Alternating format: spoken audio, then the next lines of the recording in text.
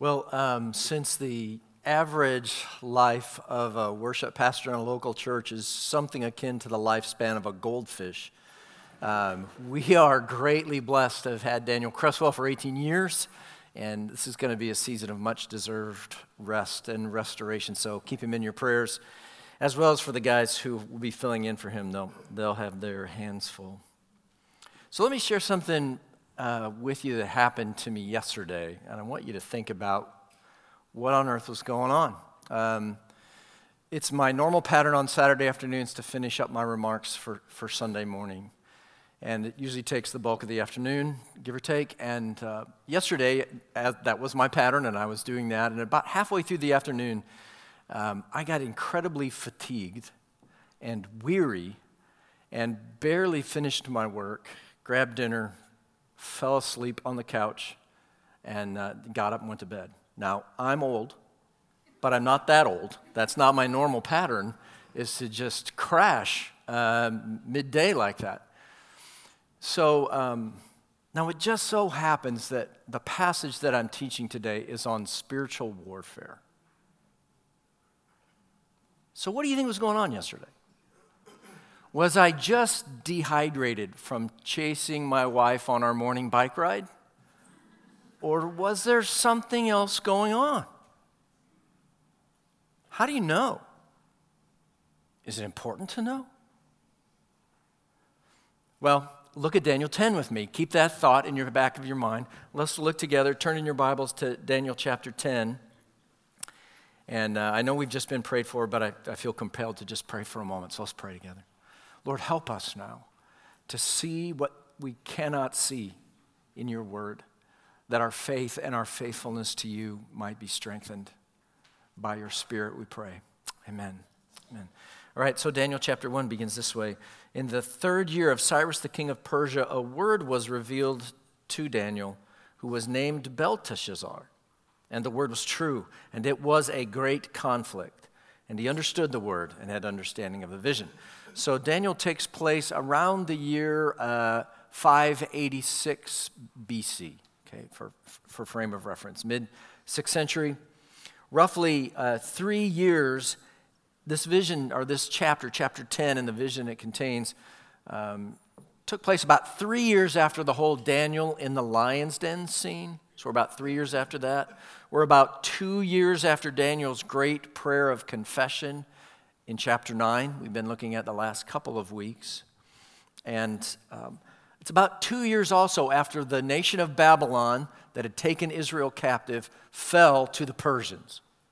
So this is kind of the setting for where we are. And as a result of that last incident with the Persians taking over, there was a decree made by the Persian king Cyrus that allowed the people of Israel to return to their land, begin to rebuild their city of Jerusalem, and hopefully the temple there as a result.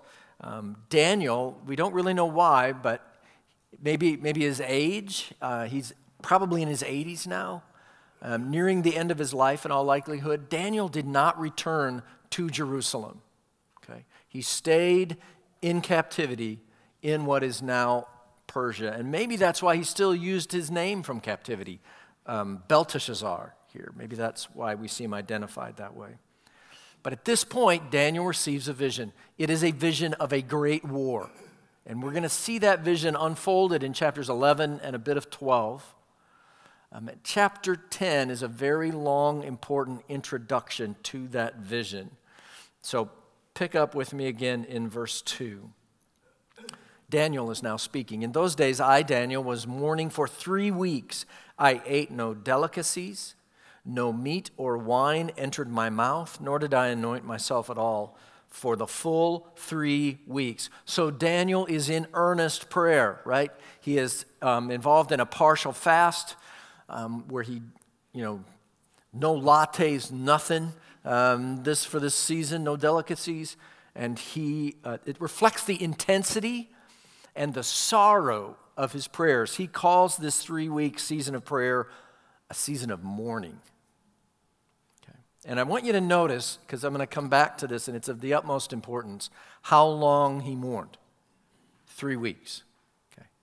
Tells us twice that this was a 3-week period. Keep that in mind. Now, we're not told exactly what prompted this season of mourning and fasting and prayer, but it might have been related to what was going on to the people who did return to Jerusalem, right? They had just left captivity when the Babylonians fell. It's decreed by Cyrus, you get to go back to your holy city and rebuild. They go back, the first ones do. They're not exactly greeted by a parade and balloons. Listen to what the prophet Ezra writes about those who first returned in Ezra 4. The people of the land, the people who were in Israel, discouraged the people of Judah and made them afraid to build and bribed counselors against them to frustrate their purpose all the days of King Cyrus of Persia, even until the reign of Darius, king of Persia. And then if you drop down a few more verses, Ezra continues to write, they went in haste to the Jews at Jerusalem, and by force and power made them cease. The work on the house of God that is in Jerusalem stopped, and it ceased until the second year of the reign of King Darius, king of Persia. So it may have been this sorrowful news that the rebuilding was not going well, or something like it, that drove Daniel to 3 weeks of prayer and mourning and fasting. Now, in anticipation of that vision of the great war that happens in chapter 11, Daniel has a powerful vision of a heavenly being here in chapter 10. Look at verse 4. On the 24th day of the first month, as I was standing on the bank of the great river, that is the Tigris, I lifted my eyes and looked, and behold, a man clothed in linen with a belt of fine gold from Uphaz around his waist. His body was like beryl, his face like the appearance of lightning, his eyes like flaming torches, his arms and legs like the gleam of burnished bronze, and the sound of his word like the sound of a multitude. Now, we're not straight up told who this being is, but clearly this is someone supernatural. A lot of scholars say this is an angel. Others will point out that it has remarkable similarity to what the glorified Christ looks like in the book of Revelation. In Revelation chapter 1, Pastor Brian Chappell writes that in Daniel 10 and Revelation chapter 1, there's a vision of a man, and both are clothed in white robes, priestly garb. Both have a gold belt, kingly apparel, and both have blazing eyes, both have bronze skin, both have roaring voices. All these supernatural traits are present in both. In addition, Christ always seems to show up in the visions in the book of Daniel. He is in the vision in chapter 2 of the statue. He's the rock that comes and smashes the statue. In chapter 7, there's a vision of 4 beasts, and he is one like a son of man who appears there.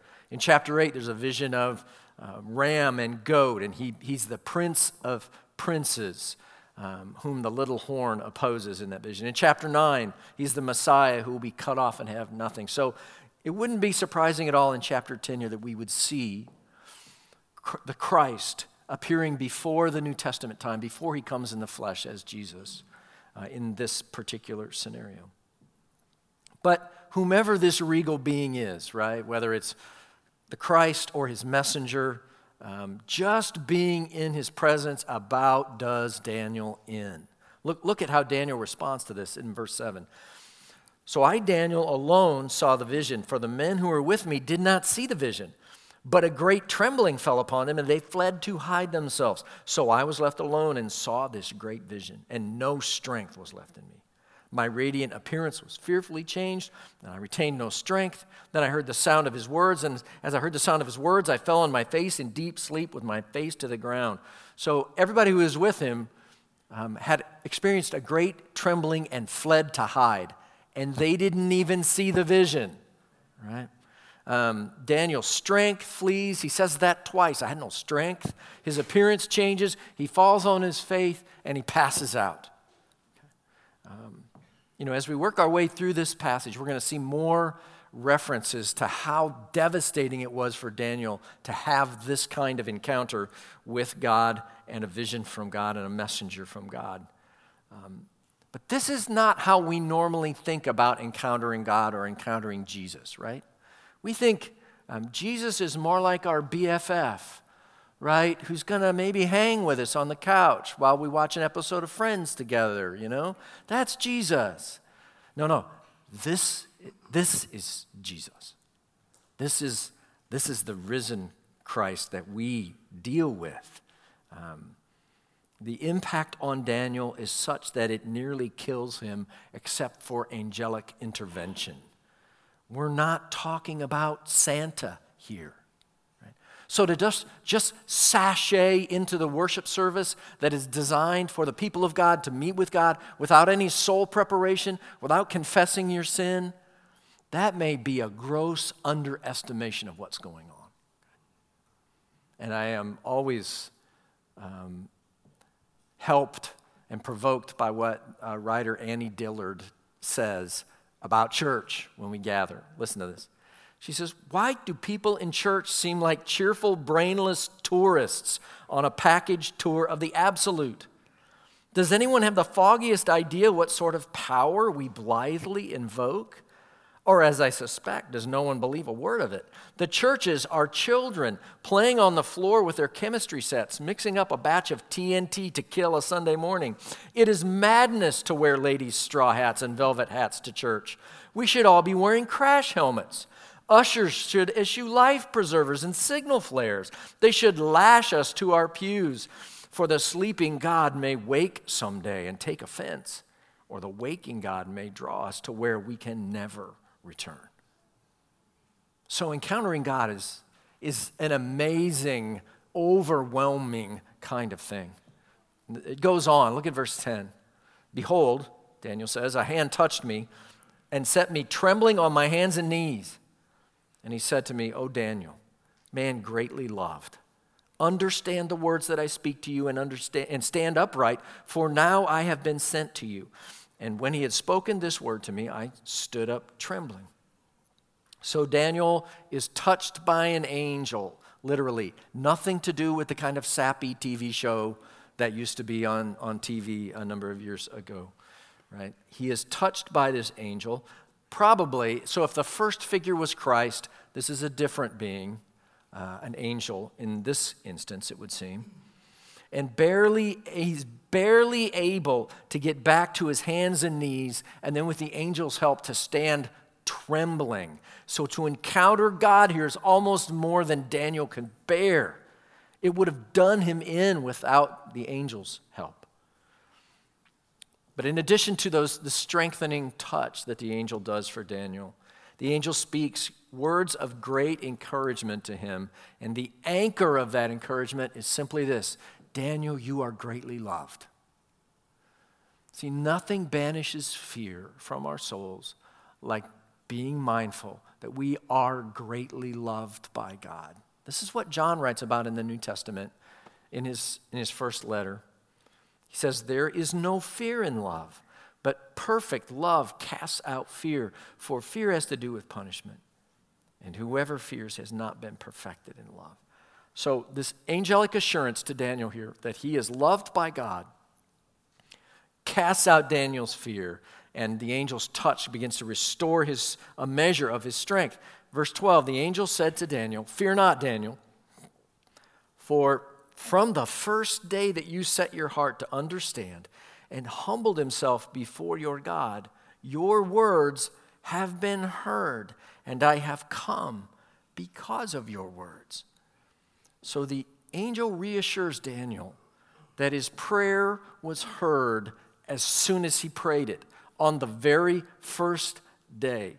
God was not taking a coffee break and did not hear. His prayer was heard on the very first day. It's similar to what was said in chapter 9 when Daniel prayed, where we read, "At the beginning of your pleas for mercy, a word went out, and I have come to tell it to you, for you are greatly loved." So this is our beautiful hope, our beautiful, encouraging, hopeful teaching of the Scriptures concerning prayer. God hears the prayers of his people. Okay? It's all over the Scriptures. Psalm 145 says it beautifully. "The Lord is near to all who call on him, to all who call on him in truth. He fulfills the desire of those who fear him. He also hears their cry and saves or delivers them. Peter writes about it in the New Testament. The eyes of the Lord are on the righteous, and his ears are open to their prayer. Now, to that broad teaching of God hearing the prayers of his people, the angel in Daniel 10 adds the idea of the immediacy of God's hearing. As soon as you pray, God hears. It feels like God is sitting on the edge of his seat, waiting for the prayers of his people. Okay? We'll return to this in a minute, but notice, as soon as Daniel prays, an angelic messenger is dispatched in response to his humble seeking prayer. So we'll return to that idea in a bit. But hey, be encouraged in prayer. Okay, this is about as technical as I can say it. Stuff happens when you pray. Okay, spiritual stuff happens when you pray, even though you may be unaware of it. Okay? Look at verse 13 with me. The angel says, "The prince of the kingdom of Persia withstood me 21 days. But Michael, one of the chief princes, came to help me, for I was left there with the kings of Persia, and came to make you understand what is to happen to your people in the latter days, for the vision is for days yet to come." So he's bringing a vision for the future of God's people. But notice, this angelic being, and we'll call him Gabriel just so he has a name. If he's any angel that we know, this is likely Gabriel. So Gabriel comes because Daniel's prayer was heard and he was dispatched on the first day. He was delayed. Did you notice how long he was delayed? 21 days. So the delay of the angel corresponds precisely with the 3 weeks that Daniel was in prayer. Okay? There's one-to-one correspondence here.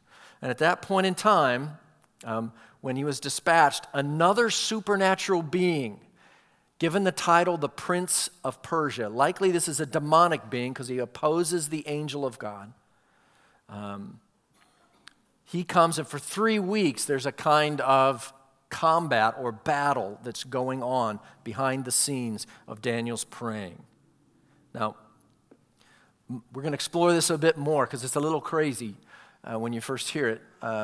But listen to this description from theologian Abraham Kuyper. He says, if once the curtain were pulled back and the spiritual world behind it came to view, it would expose to our spiritual vision a struggle so intense, so convulsive, sweeping everything within its range, that the fiercest battle ever fought on earth would seem by comparison a mere game. Not here, but up there. That is where the real conflict is waged. Our earthly struggle drones in its backlash. So, spiritual stuff happens when you pray. Okay? It really does. It really does. Look at verse 15.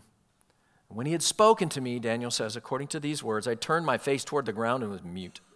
And behold, one in the likeness of the children of man touched my lips, and then I opened my mouth and spoke, and I said to him who stood before me, O my Lord, by reason of the vision, pains have come upon me, and I retain no strength.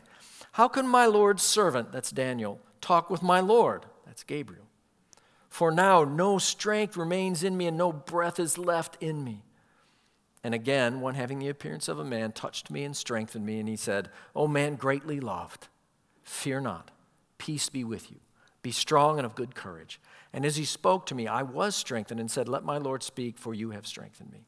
So once again, Daniel's overwhelmed again by this vision, right? He's in pain. He has no strength. He can't breathe. Sounds like an anxiety attack, right? As he encounters this being and its message to him yet again. And for a second and then a third time, the angel touches him and speaks encouraging words to him that start again with that foundational truth. This is the third time it's been told to Daniel by an angelic being, you are greatly loved. You are greatly loved. You are greatly loved. The angel blesses him with peace, calls him to strength and courage. And this works. Daniel's strengthened, and he's ready to hear more. Look at verse 20. The angel Gabriel said, "Do you know why I have come to you? But now I will return to fight against the prince of Persia. And when I go out, behold, the prince of Greece will come.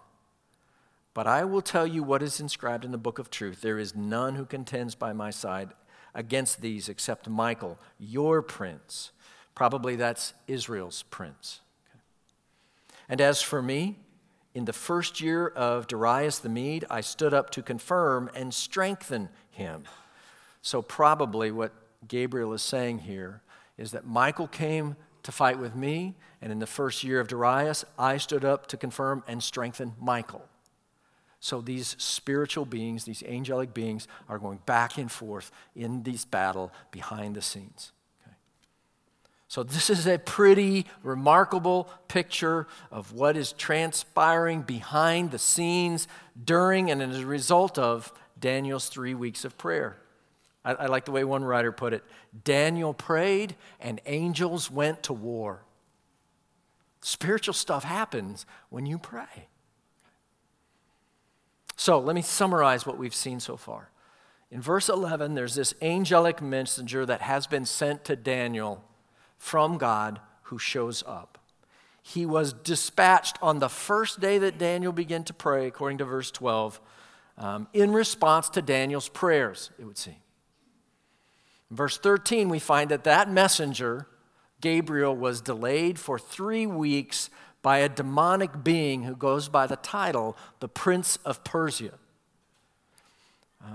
So it would seem that this being is given, his realm of authority or his realm of responsibility is Persia. There's an angelic being, a demonic being responsible for Persia. And then they mention another one, the Prince of Greece. The reference to the kings of Persia is probably similar also to demonic beings there. So this reference to the demonic spirits attached to Greece, that doesn't happen for hundreds of years later. So we're getting a glimpse at warfare that's going on in the heavenlies. It's unfolding over the course of hundreds of years in all probability. The battles that are playing out on earth, regime change and such, are outcomes of spiritual battles, it would seem.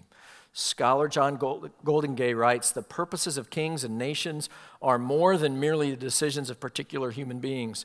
Something in the realm of the spirit lies behind them." I like the way Professor Dale Davis said it. He said, "There is what we see on the surface, but then there is the whole unseen arena. An invisible war is going on behind the scenes." Now, we have no reason to think that this period of history that's being described here, from Persia to Greece, those hundreds of years, that there's spiritual battles going on by certain spirits, that is something unique to that, or limited to that time period. There's nothing that would make us think that. It seems it could very well be that this is playing out in our day, over the centuries, now, just like it was then. In our day, when the nations seem to have gone mad and hostility looms at every turn and in every headline, could it be that there are demonic forces behind what's going on amongst the nations today? I mean, think about what the leader of North Korea says about our country. Here's a quote from Kim Jong-un. "The entire United States is within range of our nuclear weapons. A nuclear button is always on my desk. This is a reality, not a threat." To which our former president responded, "Yeah, but my button's bigger than yours." Could this be, is this just two kind of strong leaders going off at each other? Or is there something going on behind the scenes in international conflict, in the politics of our day? Here's another one from Kim Jong-un again of North Korea. "No matter how desperately the U.S. may roar, it is nothing but the roar of a toothless wolf. The incarnation of all sorts of evil, the empire of devils, is bound to grow old and go to ruin. This is the law concerning the historical development. Isn't it interesting that the head of North Korea, the leader of North Korea, would perceive at some level that there are devils operating in international politics?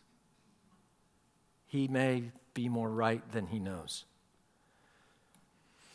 The realm of influence of these spiritual forces does not seem to just be limited to nations in the Scriptures, although it's prominent there in Daniel chapter 10. And everybody knows computers have demons, right? If you've ever used cars, they have demons. Everybody knows that. Seriously, though, if you look at the second and third chapter of the book of Revelation, every one of the 7 churches that is mentioned there has an angel assigned to it. Could it be that they're assigned to it in response to demonic forces that are active in that realm? Does North Wake have an angel assigned to us? Quite possibly. And knowing y'all, he's very tired. Okay.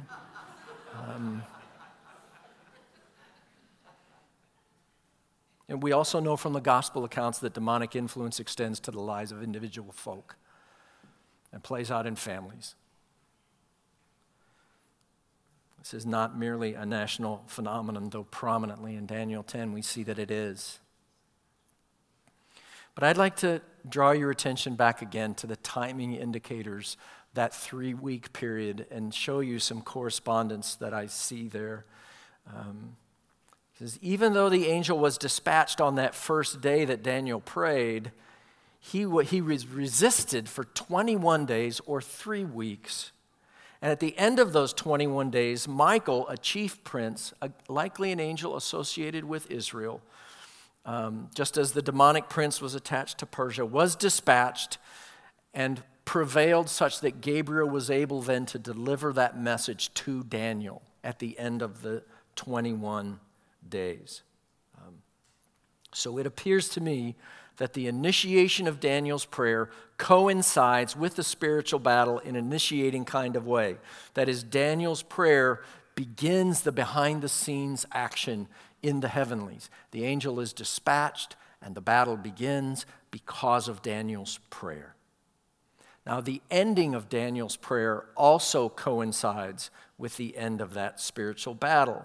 We're not told why those things coincide. We're simply told that that battle tips towards angelic victory and prevailing because the angel Michael arrives.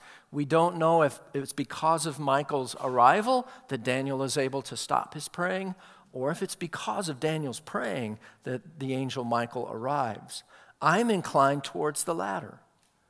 That I think because we also see that the angel Gabriel was dispatched initially because Daniel prayed, I believe that the angel Michael was also dispatched and prevailed because of Daniel's praying. That Daniel prayed for 21 days and the conflict lasted 21 days is no coincidence. John Piper says, warfare in the spirit realm was being fought in a real sense by Daniel in the prayer realm. So again, 3 significant observations. In response to Daniel's prayers, spiritual messengers are dispatched and spiritual warfare is engaged. Now notice, Daniel did not know that this battle was going on. He had no idea there were demonic forces and angelic forces fighting. He did not know. It was at the end of 21 days that he was tipped to these matters. So this was not likely the focus of his praying. He was mourning and praying and humbling himself before God, probably on the behalf of the suffering of his people. That's what had great spiritual power. Now, if you know that there's demonic activity, I can't think of anything better to do than pray about it, but that's not what's going on here. Daniel's regular pattern of praying has great spiritual power. Now notice Daniel's compelled to pray for the duration of that spiritual warfare, all 21 days. And at the conclusion of his praying, the 21 days, the battle is won. A writer named Page puts it this way. He says, in particular, there are malevolent forces in the universe that exercise a baneful influence in the social political realm, especially where the people of God are concerned. Nevertheless, the power of those evil agencies is limited, for transcendent powers of goodness oppose them, and the faithful prayers of believers are also effective against them. However antagonistic the forces of evil may be towards the will of God, they cannot prevent it from being ultimately accomplished. So let me generalize those three observations to the level of principles for us here. When God's people pray, mysterious and unseen actions are undertaken in the spiritual realm, even the dispatch of angelic messengers, simply because you pray. Now, there is likely, I want to focus in on the fact that this was a burden that Daniel felt to pray. Likely, there is a correspondence between a burden to pray and a behind-the-scenes spiritual activity, even warfare. Okay? That may well be why you are burdened to pray for certain people and certain things. And lastly, faithfulness in praying through a spiritual burden leads to victory in the spiritual battles being fought, even though we're often wholly unaware that they're taking place while it happens. So we persist in prayer, mindful that there are spiritual forces of wickedness that war against us and the messengers of God who do his bidding. When God invites you to pray for someone or a situation, you have a burden to pray for someone, it is an invitation to step into spiritual warfare on their behalf. And we persist in that prayer because we know that God releases his power in the spiritual realms when we pray in ways that we often cannot see or know. Okay? I mean, think about all the ways that the Bible connects prayer and the spiritual realm. I'll give you a handful of examples. In Luke 22, Jesus prays for Peter, and it helps him prevail against Satan. In John 17, Jesus prays for us for protection from the evil one. In the Lord's Prayer, how are we taught to pray? Deliver us from evil. In Ephesians chapter 6, prayer is part of our spiritual armor. In 1 Timothy 2, prayer influences the peace of nations, it says. In Acts 12, an angel comes when the church prays for Peter in prison, and in Acts 16, an earthquake opens during prayer when in Paul's jail cell flies open as a result of prayer. Colossians 4, we know that prayer opens the door to the gospel in people's lives. And in 2 Thessalonians 3, we know that prayer aids the spreading of the gospel and protects us from wicked men. That's just like the tip of the iceberg of places in Scripture that associate prayer with influence in the spiritual realm. Spiritual stuff happens when you pray. You should pray. Now, in light of all this, what do you make of my weariness, my unexpected weariness mid-afternoon yesterday as I prepared this message?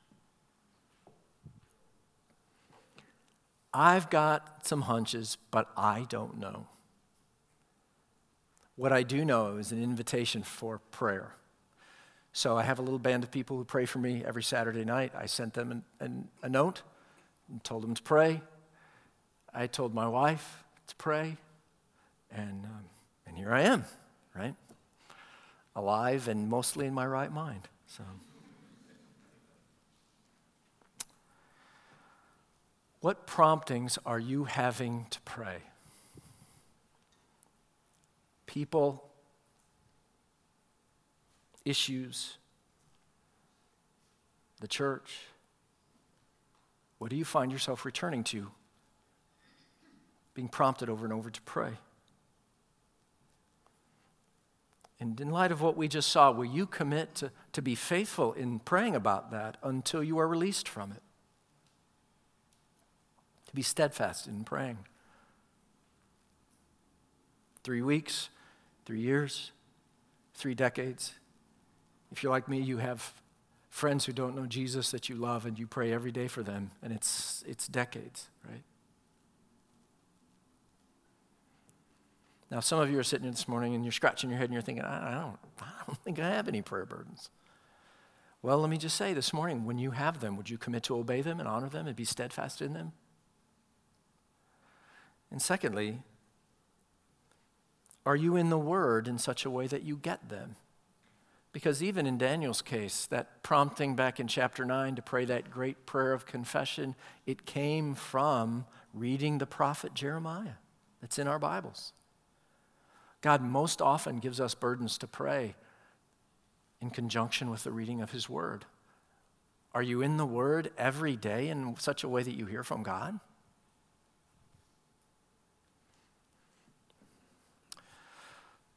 So, spiritual stuff happens when we pray. So let us pray. Bow with me, please. Lord, hear us now as we pray as you taught us. So if you'll join me, let's pray the Lord's Prayer together. Okay. Our Father, who art in heaven, hallowed be thy name. Thy kingdom come, thy will be done on earth as it is in heaven. Give us this day our daily bread, and forgive us our trespasses as we forgive those who trespass against us. And deliver us from temptation. Lead us not into evil, but deliver us from temptation. For thine is the kingdom and the glory and the power forever. Amen.